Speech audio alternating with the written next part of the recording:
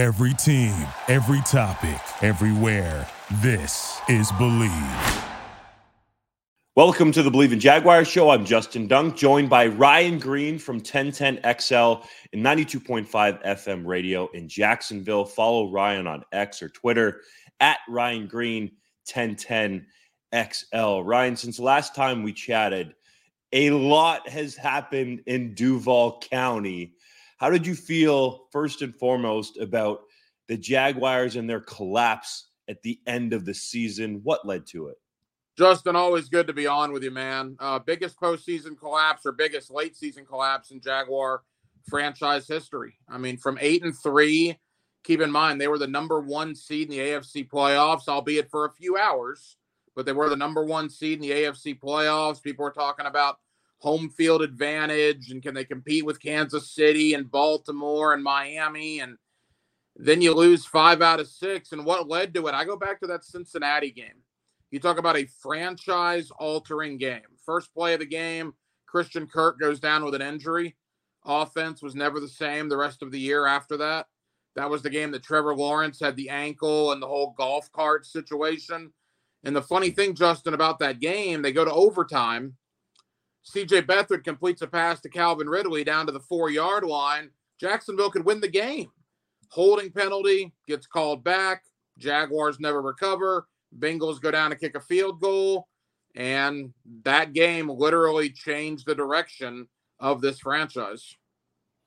So true. Football is back, and BetOnline is your number one information source for all your sports wagering info with all the up-to-the-minute stats, news, scores, and matchup breakdowns. Get the latest game odds, spreads, and totals from the NFL and college football at your fingertips with BetOnline's real-time updates on statistics, news, and odds. From week 1 all the way through the college football playoff and Super Bowl, BetOnline gives you the access to the best football promotions and contests available anywhere online. Head to the website today or use your mobile device to get in on the action. Remember to use our promo code BELIEVE, that's BLEAV, to receive your 50% welcome bonus on your first deposit. BetOnline, it's where the game starts. You talked about that Monday night football game. There were other opportunities in prime time for this team to rebound. Why do you feel like they couldn't during that stretch that led them to being out of the playoffs? Injuries caught up with them, although remarkably, when they lost to Tennessee and their season officially ended, they had 21 of their 22 starters on the field that day from back in training camp. They were probably one of the healthiest teams in the league week 18, which just adds salt into the wound. But they did have injuries that affected them. Trevor was never right. I think going back to the knee injury against Indianapolis, whether it was the knee or the ankle or the concussion protocol, the shoulder. I mean, Trevor Lawrence was never right, after about week 7, week 8 of the year, was never fully 100%. The offensive line was bad to begin with, and then when they had injuries to compound that, it just went from bad to worse.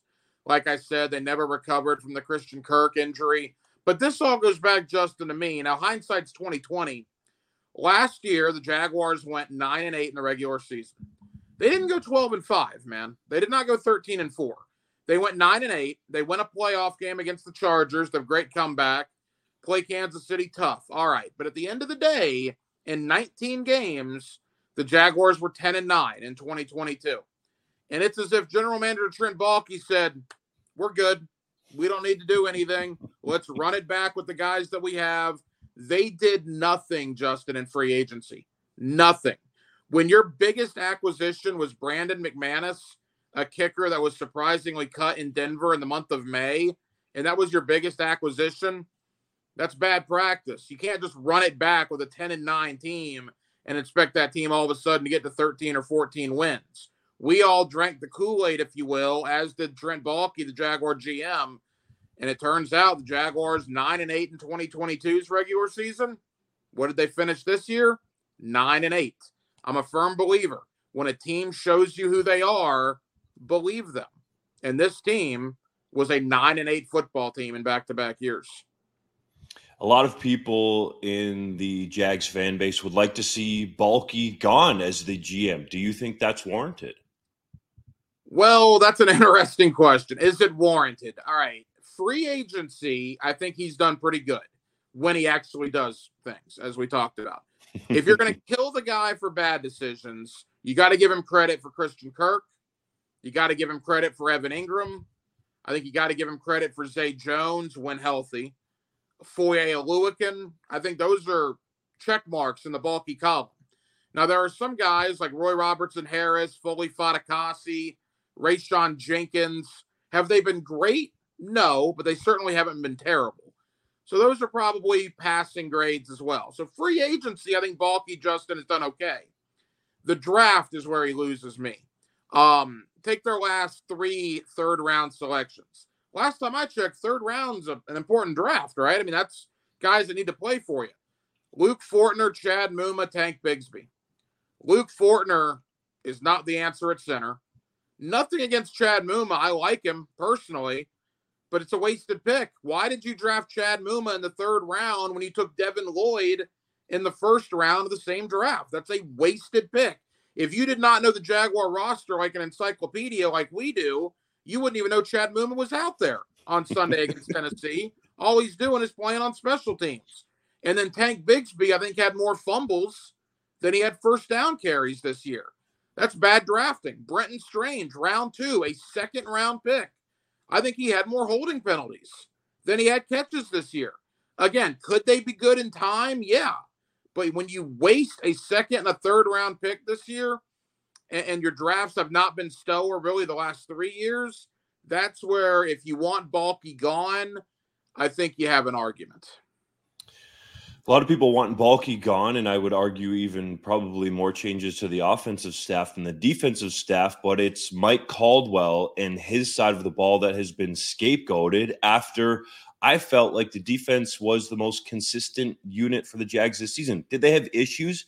Yes. Were there rocky times, especially that first game against the Houston Texans really stands out to me? Yes, but that unit was on the field for a long time because of the offense and especially the inability to run the ball. So do you think that Caldwell is taking the fall for Baalke and Pederson and perhaps even Press Taylor? Justin, I think there's a part of that. I think when you're 8-3 and you have the biggest collapse in franchise history, somebody's going to be the fall guy, if you will, the scapegoat. Having said that, the Jaguar defense over the last 6 weeks lost games to Jake Browning, Joe Flacco, Baker Mayfield, and Ryan Tannehill. In a must-win game against Tennessee, when you have everything to play for, Tennessee has nothing to play for. Tennessee in 8 games this year, 8 games, had scored 1 offensive touchdown or fewer. And they go through you like a hot knife through butter for 28 points with Ryan Tannehill. No question there were problems on the defense. And I'll go a step further. If his fate wasn't already sealed, I think it was in the postgame locker room on Sunday, when Andrew Dewey Wingard, one of the captains of this team, with microphones in front of him and cameras in front of him, he knew what he was doing, said that there was not a lot of assignment football being played down the stretch. Well, wait a minute. I mean, what does that mean? Are guys freelancing out there? Are guys doing whatever they want to do out there? And then you go back and you watch a couple of those Derrick Henry long runs. Gap integrity is a Doug Pedersonism. There was no gap integrity. Devin Lloyd, I don't know what he was doing on a couple of those plays. Fatukasi, same thing. So maybe what Dewey Wingard said had some credibility to it, certainly. So if guys are freelancing, maybe they're not listening to the coach's message. So I do think change was warranted on the defensive side of the ball, but I don't think that is the main issue. I think the main issue for Jaguar fans is, as we've talked about, general manager Trent Baalke and offensive coordinator Press Taylor. If in a hypothetical world, Pederson was calling the plays, do you think the Jags make the playoffs rather easily? Boy, easily no, because I don't think anything was going to come easily.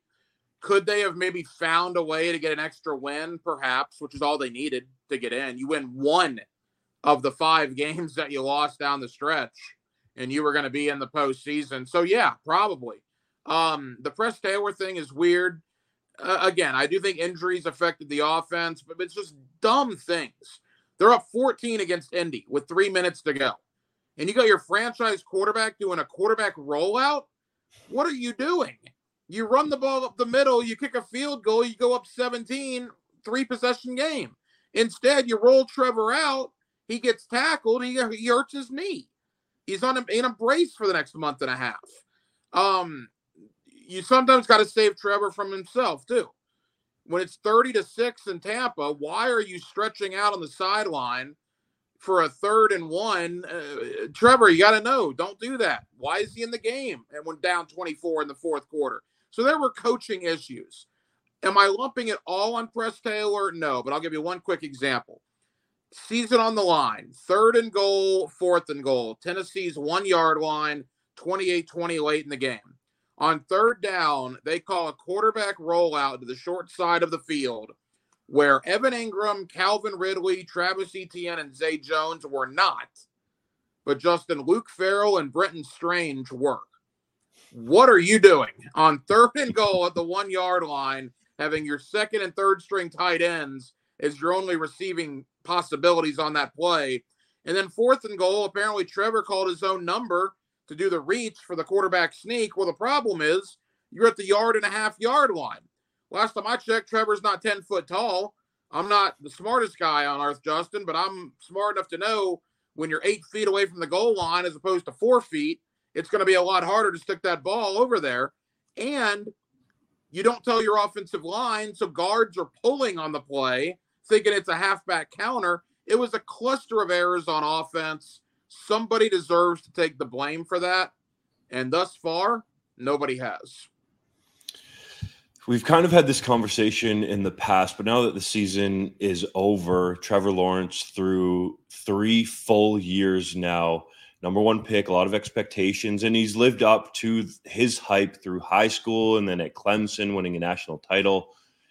But is he ready for the difference in being an NFL quarterback on the rise to one that has expectations? People were talking about this team being a potential dark horse Super Bowl contender, with Lawrence being possibly a top 5 quarterback in the NFL in a lot of people's minds. Do you think he is ready for this next massive step in his career? I mean, I think mentally he's ready. I think the question is he a good enough quarterback to be considered there? I have questions about Trevor Lawrence. And, if you criticize anything about Trevor in the city of Jacksonville, oh my goodness, you are just an awful human being. You don't deserve to have the job you do. You should see some of the stuff I got for a couple of my Trevor Lawrence takes. Here's the bottom line. Am I happy Trevor Lawrence is here? Yes, I am. Do I believe he's the long-term answer? Yes, I do. Am I going to give him $300 million this offseason? No, I'm not. If his agent comes in and wants Joe Burrow money, I'm laughing him out of the room. I mean, you look at the AFC right now in January of 2024, just in his own conference, Patrick Mahomes, Josh Allen, and those are no-brainers. Lamar Jackson's a no-brainer. That's 3 I would put ahead of him. Who's the better quarterback, C.J. Stroud or Trevor Lawrence? People were laughing at those saying Stroud was better a month ago. I'm not laughing now. I think C.J. Stroud is every bit as good as Trevor. He got his team into the playoffs. Doesn't exactly have a plethora of talent down there in Houston. You look at other quarterbacks like Tua, Justin Herbert. I mean, there are questions about Trevor moving forward here. I do give him the benefit of the doubt in one regard. I don't know if you've seen this online. There's literally a 2-minute video clip of dropped touchdown passes from the Jaguars this year. Just in 2 minutes of dropped touchdown passes. So I don't think the wide receivers lived up to their end of the bargain this year, but I do have reservations about giving Trevor Joe Burrow caliber money based on what I saw this season. Yeah, I would agree on both of those fronts. There's no way that he can be asking for Joe Burrow type money. And the receivers had a lot of timely drops, not even just in the end zone. I mean, that clip would get even longer if you talked about key drops at key times in football games that could have extended drives and helped the Jags win. But yeah, there was a bunch in the end zone there. So I think some of the blame needs to be shouldered there. And I guess naturally that brings us to Calvin Ridley and kind of the decision that the Jags are going to have to make. Do you think he should continue with the Jags? I think they want him here. Here's the funny thing about that. And I've talked to people in Atlanta, and they think this is the case. I can't imagine Atlanta wouldn't put some sort of wording in the trade about this. But get a load of this. Everybody knows if you re-sign Calvin Ridley, you owe Atlanta a second-round pick.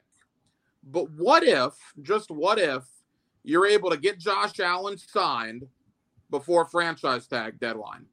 And if you get Josh Allen signed, that means you can tag Calvin Ridley.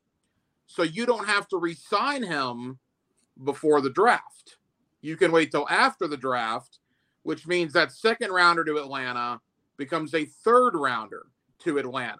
You would keep your second round pick and Calvin Ridley simply by franchising him and then signing him to a long-term deal after the NFL draft. Now, again, that's contingent on getting a deal done with Josh Allen, but that's an interesting thing to at least think about as the offseason moves forward. I'd be fine with Ridley coming back here. 1,000-yard receiver, 76 catches. I mean, keep in mind, 23 months out of the NFL. Did he have problems this year? Yeah. Did he live up to the billing? No, but I think the billing was the expectations might have been a little high. You go 23 months without playing competitive football. You come back in, have 76 grabs for 1,000 yards and 8 touchdowns. I don't think that's terrible, but there are a lot of people here that had those expectations so high that they certainly think you need to do something. What are you going to do? You're not going to bring in T. Higgins for massive money, I don't think. You're not going to bring in Michael Pittman Jr. for massive money, I don't think. Ridley's probably your best option. Another year with Trevor, another year in the system. If he has 76 for 1,000 this year, first year back, what could he possibly do next year? That to me is the biggest question. But I love the idea of kind of getting one over on Atlanta, franchising him, not signing him, and still being able to keep that second round draft pick. And the Jags don't really do anything with third round draft picks anyways, as you pointed out. Well, man, I like Chad Muma. I don't want this to be an anti-Chad Muma thing, but that is a wasted pick. I'm sorry. He doesn't play because you drafted Devin Lloyd and you wasted a third round pick. Bigsby, the same thing. And then Luke Fortner, look, I mean, I'm never going to be confused. We have Leon Searcy, a buddy of mine, Tony Baselli. They can talk about footwork and hand placement and all that. Here's what I know about offensive linemen. If I don't notice you, that means you're probably doing a good job because you're not committing penalties and you're not getting beat for sacks. Unfortunately, when it comes to Luke Fortner, I noticed him a lot, including the quarterback sneak from Trevor. Justin, if you go back and watch that against Tennessee, Luke Fortner was annihilated on that play. I mean, absolutely annihilated. And that's probably what cost the Jaguars that touchdown. Josh Allen is going to be the number one guy that all Jags fans are looking at in terms of getting this guy under contract for the long term. Where do you think his price point is, and can Jacksonville get it done? You know, I think it would have been reasonable until the last, say, month and a half to talk maybe Montez Sweat money, what he got. Now I'm starting to wonder if you're talking about Bosa money with Josh Allen. I mean, 17 and a half sacks is incredible. Think about what this defense would have been, Justin, had Josh Allen got hurt. And that's another thing, too. We'll get back to Josh Allen in one sec, but the entire offseason, I'm on my show every day on 1010XL in Jacksonville saying they need help behind Walker and Allen. They don't have a third or fourth pass rusher. In every press conference we went to, every time the question was brought up in April, May, June, July, you name it, we were told, oh, the young guys will develop. We have guys in this building that will develop. No, you didn't. Other than Trayvon Walker and Josh Allen, you had nothing to affect the opposing quarterback. If a guy on the radio in May and June and July can see that plain as day, Justin, then our general manager making millions of dollars to run the organization, if he doesn't see that, well, it's one of two things. He's either incompetent, which I don't believe Trent Baalke to be, or it's arrogance, that I know more than you, I know what's going on, and that's a bad way to be as well. You saw Leonard Floyd go to Buffalo. We were screaming for Leonard Floyd. Had a great year. Jadeveon Clowney and Kyle Van Noy signed with Baltimore in September, and both guys had great years. Meanwhile, Jacksonville could do nothing behind Josh Allen and Trayvon Walker. So, again, I think that was arrogant on Trent Baalke's part. And, that questions him for me moving forward. Getting back to Josh Allen, you pay him whatever he wants. He's got you. He is clearly your best defensive player. It is not even close. He's only 26 years of age. I have a better chance of becoming an astronaut in the next 8 months than Josh Allen does playing for another team. One way, shape, or form, he will absolutely be a Jaguar in September. That's going to be something that Jags fans like to hear, and we'll all be tuned in to see if that deal gets done. Ryan, man, thanks for joining the show. Happy New Year. Appreciate you sharing your expert insight once again on the Believe in Jaguars show. Hey, Justin, always enjoy it, brother. Take care, and we'll do it again soon.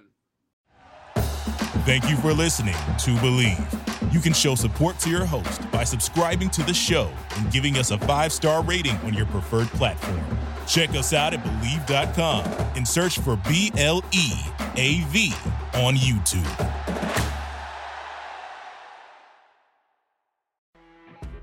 You know when you're listening to a true crime story that has an unbelievable plot twist that makes you stop in your tracks?